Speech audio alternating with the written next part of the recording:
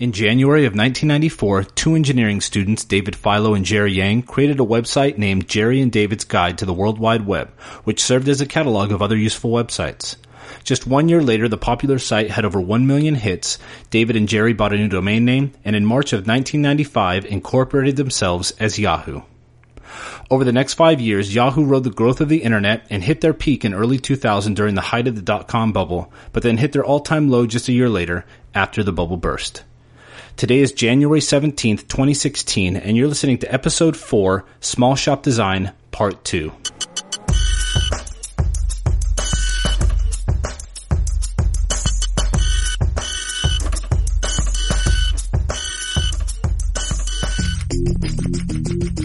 Hey everybody, welcome back to InfoTrek. I'm back with Derek and Mike, and we have some news items to go over this week. First thing on the ticket here is the round one sale for Yahoo. The deadline for offers is due in tomorrow. Looks like the end of an era for the internet. Yahoo's been around for quite a long time, as you heard in the intro. Derek, what do you think of this?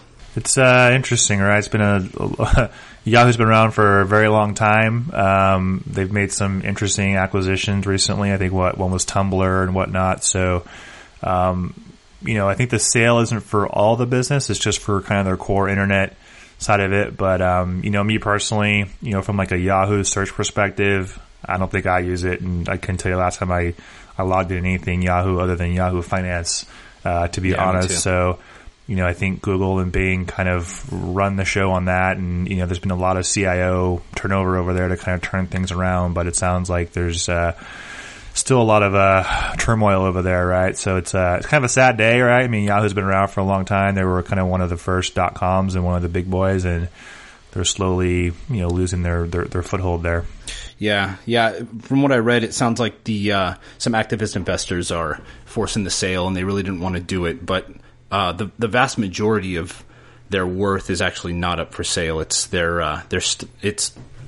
their ownership of some of the companies, or a few e-commerce companies in Japan and China. Mike, what do you think? Yeah, I mean, I guess I really didn't even know that there was anything to buy at this point. So to me, this is not exciting news. I think it's somebody's going to buy it and then they'll do nothing with it, because even the people that work there, namely the CEO, don't understand what it is that they do. And why do they own parts of Alibaba, a Chinese online retailer? Like, that just doesn't make sense. Do they have a business plan? Like, what are they doing? Yeah. I'll put my offer in for $1,000. See if they take it. Why not? I better get it in by tomorrow. Next up here is an outage for the Google Compute Engine last Monday, I think on the 11th. Looks like they had some kind of major failure in their automation engine that ended up pulling all their IP routes for the Compute Engine out of the BGP table on the internet. It cascaded across all of their data centers. Kind of a sad day for everybody out there that is a big fan of automation. Mike, what do you think? I think this is a perfect example of, one of the things that we cautioned against for our newbie programmers episode, where we said, you can do a lot of great things with automation, but you can also break a lot of stuff all at once with automation, right? This is a prime example of that. But generally speaking, I mean, it's not a surprise. I mean, AWS has gone down, Microsoft Azure has gone down because of certificate issues before. I mean, these are new things, right? These clouds, and they're running at such scale, like unprecedented scale, that, things are going to go wrong. I think that's just one of the realities that everybody has to sort of live with when you have stuff in the cloud. So, I mean, I think an hour of downtime is not unreasonable given what happened. I think they recovered pretty quickly. So, just write good code. That's what it comes down to. Yeah, big time. Yeah, it was. I read through their report, or at least part of it, and it sounded like it was some bug in like a sanity check feature of their automation software. But yeah, like you said, you can do a lot of stuff quickly, but you can break a lot of things quickly, and this is just an incident of that happening. Derek, what do you think? The almighty cloud, right? Nothing is immune to BGP, right? I mean, as we all know, BGP pretty much runs the internet, so. When you start pulling routes out and the software decides, the sanity check failed, let me go ahead and remove all the routes, essentially doing the infamous clear IP BGP star, bad things are going to happen. So it's still interesting, though, right? I mean, for as big as they are, they only affected, I think, their computing engine, and to only be down for an hour. I mean, in the grand scheme of things, it's still pretty impressive, right? I mean, if you look at the track record of most probably enterprises and smaller mid-market companies, they have way more downtime than that, I would say in a year. So, but, to everybody's point, it still proves that, software isn't as smart as it can be. It still has some ways to go. And, obviously bugs and defects are going to be an ongoing issue and become more relevant. So, it just proves that, the core routing of your cloud, whether it's private or public, is still, one of the most important things to make sure that is working flawlessly. Next up here, it looks like QCT, and which is a subdivision of Quanta, Quantum Cloud Technology, is partnering up with Red Hat, and looks like they're coming up with something that will compete with the vBlock and FlexPods of the world. Looks like they're coming up with pre-built, pre-designed converged infrastructure, all based on OpenStack, also with Quanta QCT hardware and Red Hat software. And it looks like they're going to go up and compete against VCE and Cisco and NetApp with their vBlock and their FlexPod designs. Derek, what do you think? Yeah, I mean, it's interesting because you have now kind of the software side wanting to partner up with the white box side to build a box that competes against, traditional larger manufacturers, when generally they're the ones telling you to kind of stay away from those and stay open source, right? So, I don't know. We'll see. I mean, it's not like it's going to be most likely easy to probably deploy. I know the OpenStack, changes rapidly. So, I have a feeling it could be one of those situations where once you have it in, it changes. And then the other thing that'll be interesting is who are you going to call, right? And the motto of Ghostbusters, when something goes down, one of the nice things about more of an integrated solution is you kind of have that one touch to call, one throat to choke, right? So in this case, I can kind of see the software pointing at the hardware manufacturer and vice versa. So you can get into some probably interesting conversations about who do you blame when stuff doesn't work. But I mean, overall, we'll see how this whole thing plans out. Yeah, I'm optimistic. I'm excited to what it could bring. I really like the idea of running some open source software on white box hardware, but I agree. I mean, I do agree. It can be difficult when people are, your vendors are pointing fingers at each other, and you don't have you don't have, like you said, one throat to choke or one person to call, one phone number to call and get tech support. Mike, I think you have some pessimistic views on this. I do. So I guess, first of all, I don't get it. Maybe I'm slow. I mean, I am slow, so let's be clear. But maybe, there's some value play that I'm just not understanding because, I mean, if I go out and talk about converged infrastructure with somebody, it's really about I can support this whole stack of stuff really efficiently because every one of them is built the same way. And I already know what it's supposed to do and what it's not supposed to do. And I have all this magic software on top of it that is supposed to, give me all the hardware vitals and do all these things so that I can support it from a single place.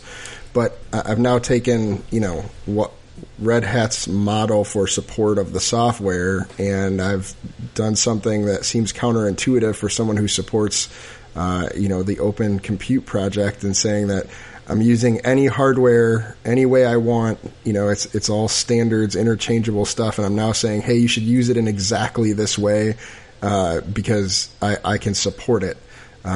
It just seems like they're just another commercial vendor at this point, except they're trying to gain popularity or backing because they're part of an open source project.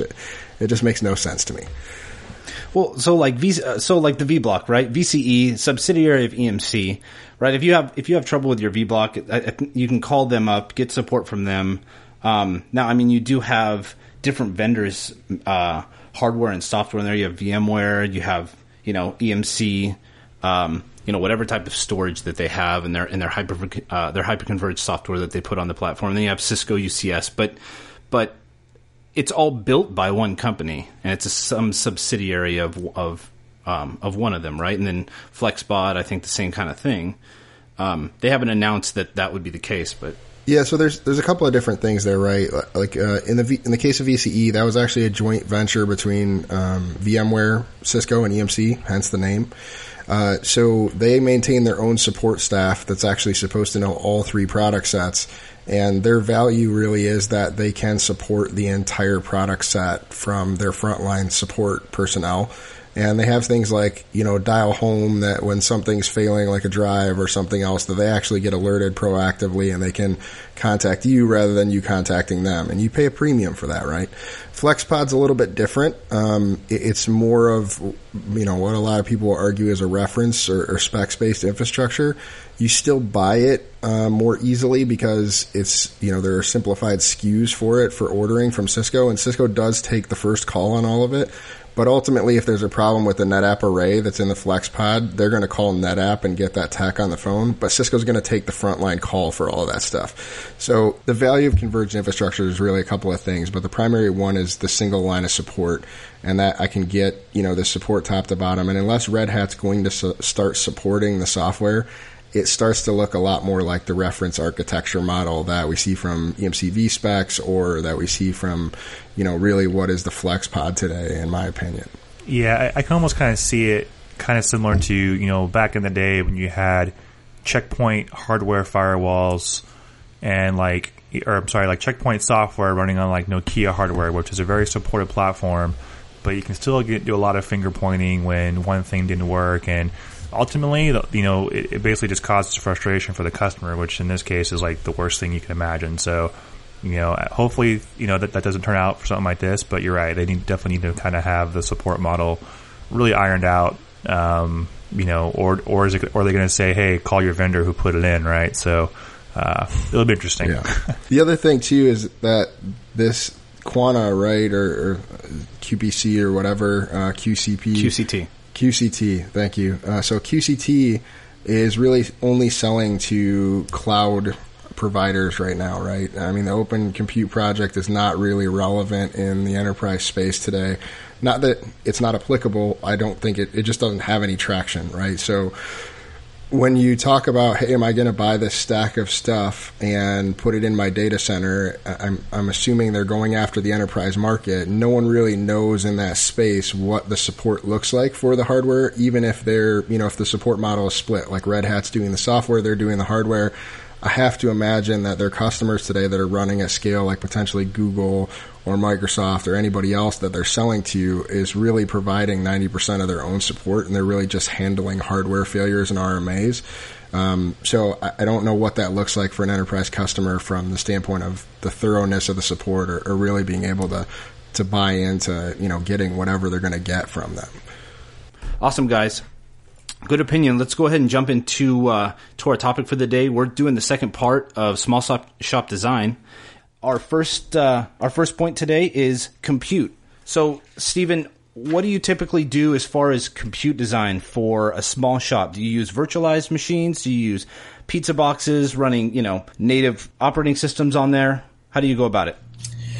So we use virtualized machines for the most part. We have Hyper-V clusters, Hyper-V standalone servers, and VMware as well, but primarily Hyper-V, simply because the licensing that's already built into Windows 2012 R2, even 2008, as far as the ability of a single standard license, you can virtualize twice, and we can get a little bit more technical than that, but for the most part, you can take a physical license and turn it into two virtualized licenses, whereas with VMware, you're going to need to buy that licensing on top of it.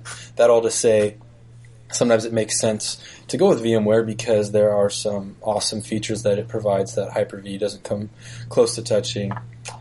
Yeah, from my experience, it's been that small shops really do not like to pay for software, especially when it doesn't come with, some kind of physical benefit as far as hardware goes. They, buying software on top of software, like buying, hypervisor software for VMware or something like that, is not something that small business owners really like to do. Derek and Mike, what do you guys typically see? Yeah, I think from what I've seen, it kind of depends too on like the IT admin, right? Sometimes they have gone through a VMware course, so they're kind of familiar with it. They talk their boss into spending the money to go VMware.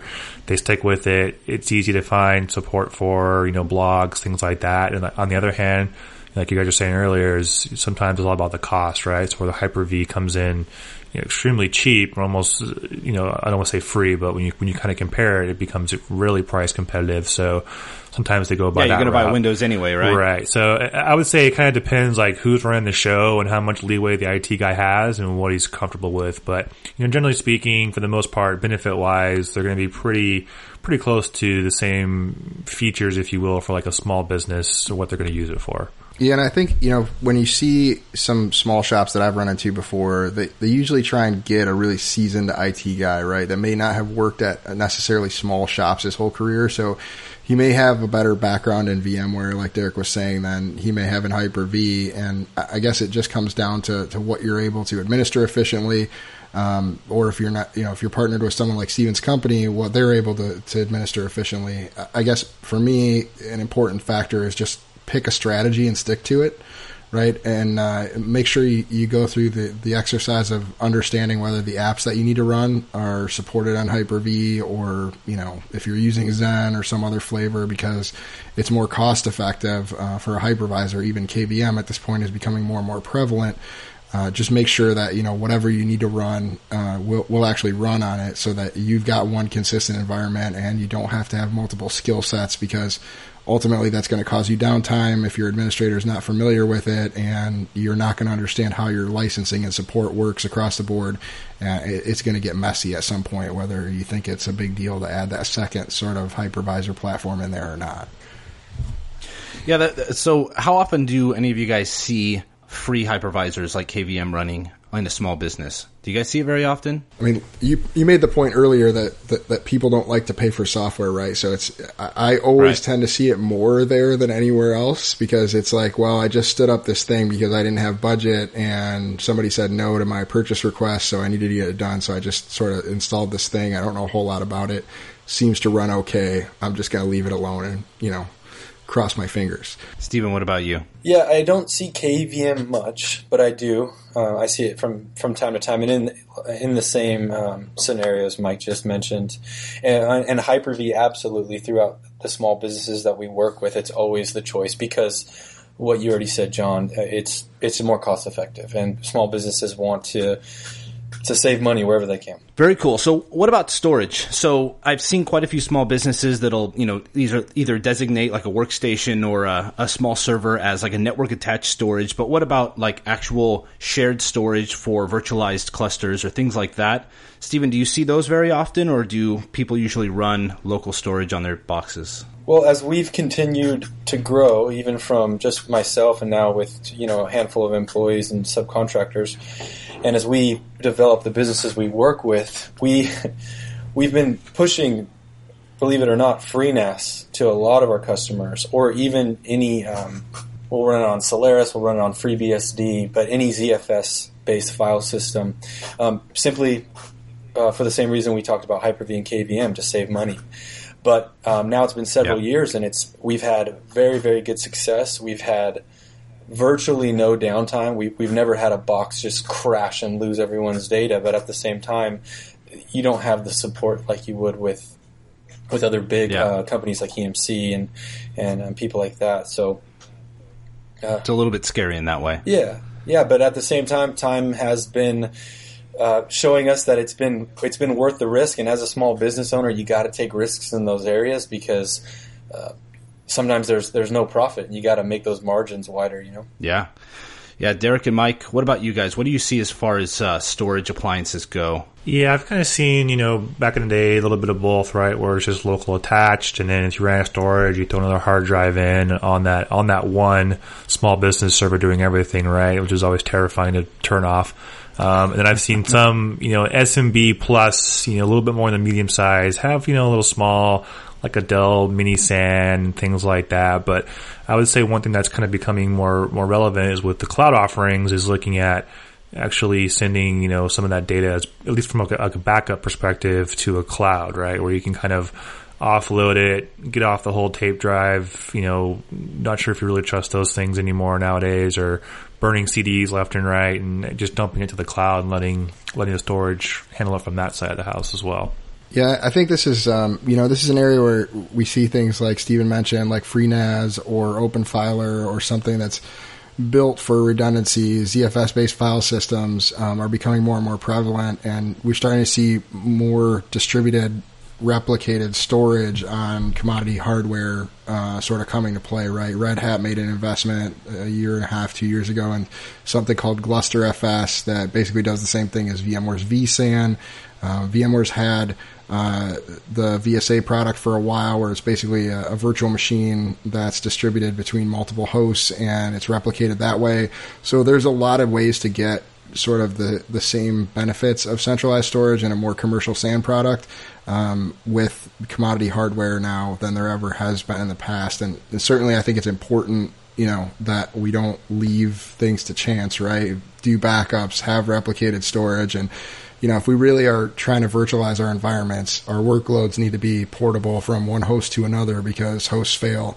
So everything can't be on local storage at that point. Yeah. It seems like hyperconverged might be a good solution for a lot of small businesses, assuming that the software doesn't cost you a ton of money. Yeah, it really is. Like EMC's VxRail, right, is built on vSAN. So it does that replication, and also has a really cool feature called Cloud Array that allows you to use public cloud storage like Amazon S3 as sort of an offline mode for that replicated storage. And then you can tell it how much you want to cache of most recently used files. So it'll cache like 100 gig or something of most recently used files on the vSAN, and then move everything else to public cloud storage. So there's a lot of cost-effective ways to leverage it in hyperconverged as well. Very cool. So now we're going to move on to the topic of collaboration. As far as synchronous collaboration goes, Mike, what do you typically see in a small business? How do they usually approach the topic of collaboration within their company? Yeah, I think it's an afterthought most of the time, right? Most smaller shops are really focused on their voice services, and they may have a platform for instant messaging or more real-time communication that is attached to their voice solution.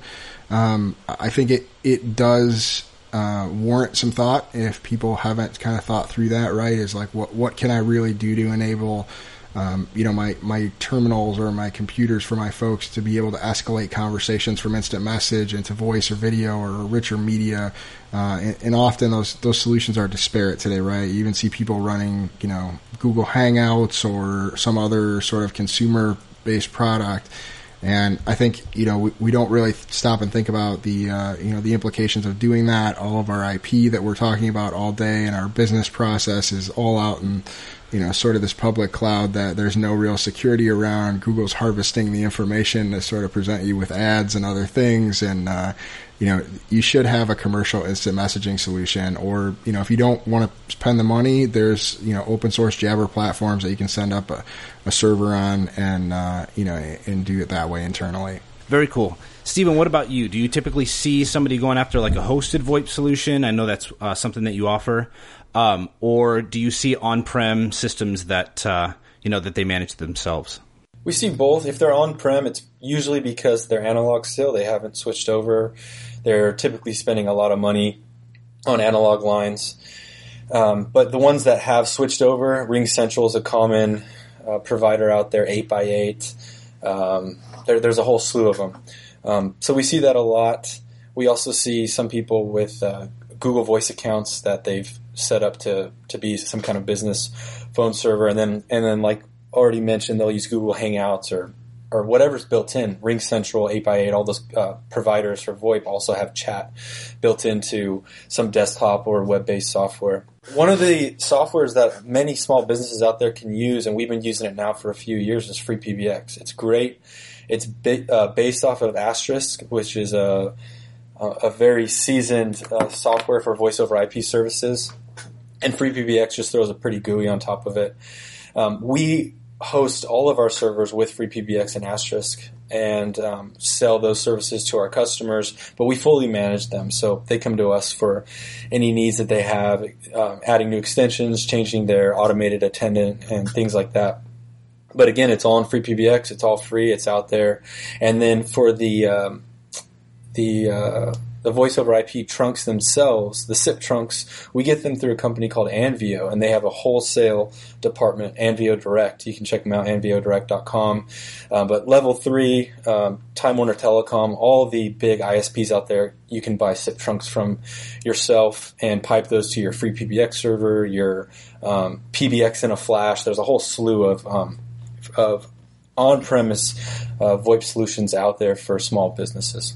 Very cool. What about instant messaging? What do you guys typically see? I know instant messaging maybe maybe isn't used very much in small businesses because it's sort of a newer platform that we're using instead of email. But Mike, do you see small businesses going after instant messaging solutions very much?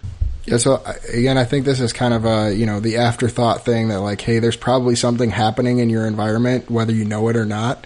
I think everybody's accustomed to using it at this point, and it's just sort of it's on my computer text messaging, for all intents and purposes. So you should, as a small business owner, if you're listening to this, or an IT guy that, is, running a small IT shop, figure out how to get that delivered in a way that you can secure it and that you can provide a consistent experience for your users rather than leaving them to their own devices to get consumer products out on the internet. Yeah, next thing you know, you have Skype, AOL, Google Hangouts, all the above running on your network and not even know it.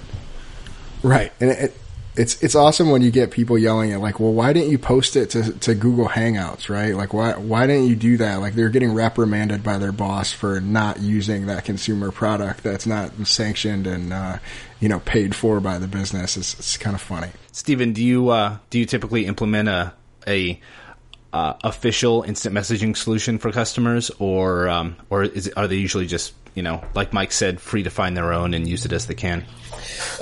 Like with the firewalls and other systems that are in place when we take over a customer's IT for managed IT services, they have something in place. Or like already mentioned, they're using a bunch of different services, and there's a lot of confusion out there. So what we recommend is they stick with one. A few of our customers, like I mentioned before, too, have hosted VoIP solutions already, and they will all use, for example, RingCentral's instant messaging service through the desktop app. It's good to know. They'll use Skype for Business or Link or something like that they've been using for some time. And then if they go with us for VoIP, we use chat through FreePBX. There's a desktop client that they can use, actually web-based client, and they can chat through that. So it really depends on the customer and what their current setup is. Cool. I didn't even know those existed. What about asynchronous? What about email? So from my own experience, I've seen quite a few different solutions out there. Some customers, especially in the past, they would, if they ran a small business server, they'd run Exchange on it and they'd run their own email system. But I see more and more, almost the first solution that goes up into the cloud is email. I see quite a few customers on Gmail. But, Steven, what do you typically see out there for email solutions for small shops? Yeah, we see a lot of businesses with a Google business account. So they're using Google's, Gmail services, but they mask it with their domain name and everything. And they have Google apps that they can log into and do everything from emailing and collaboration for documents and things like that.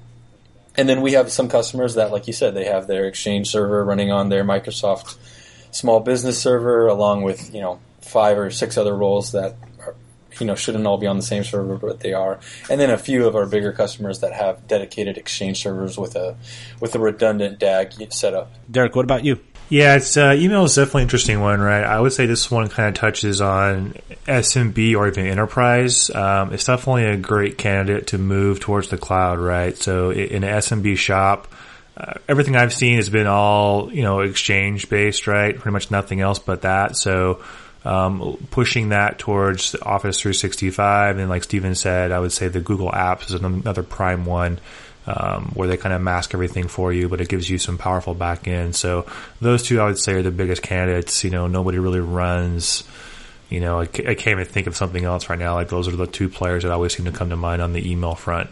Definitely. Mike, go ahead. So I was just going to add that I've seen, a number of small shops that I've worked with before sort of have their email on some subpar shared web hosting provider that is running their website, right? And I've got POP3 or IMAP services from them, and I'm not really sure where that stuff is at, and if it's getting backed up, all of those things, and they don't have any calendaring, they don't have any other functions that we typically get from Exchange or whatever mail platform we're using, whether that's Google or whatever it may be. Again, I'm gonna sort of have a call to action to say, like, if you're one of those folks that falls into that bucket, you're missing out on so much from an experience standpoint. Look at Google or look at Office 365. It's really cost effective at this point, and it just makes a lot of sense. This is 2016 after all. We're not getting stuck in a time warp here. Yeah, I definitely agree with Mike. There's a lot of solutions out there for email. There are some, a lot of times whoever's hosting your website, if that's sort of all they do, email is kind of going to be a second, it's just a second class product for them. A lot of times the best solutions are things like, hosting your own Exchange, going with somebody who hosts Exchange for you. As long as it is some kind of Exchange backend, because that gives you all of the features that you would be used to, or the big namers like Gmail, Office 365, things like that. Those seem to be the best options as far as if somebody's looking to redesign their email solution. So the last point up here is security. So Derek, this is a big topic, and I know you're very much you have a strong security background. What do you think is best products and best ways to go for network security in a small business? So I would say it's not so much about products as much it is about having a policy, right? So number one, don't write your passwords on your computer monitor and stick it to the, with a Post-it note. Things like that, I think, that are common sense to a lot of us are not common sense to people that work in some places that use a computer every day, right? So I would say, generally speaking, you can get a lot of bang for your buck by just making sure that people understand the concepts of, hey, don't click certain links in emails if it looks suspicious, having a basic email filtering. Another big one I would say is, if you're like the sole IT guy for a company, how are you remote accessing other computers, right? I mean, I've seen times where someone just runs VNC on like every single computer with, password 123.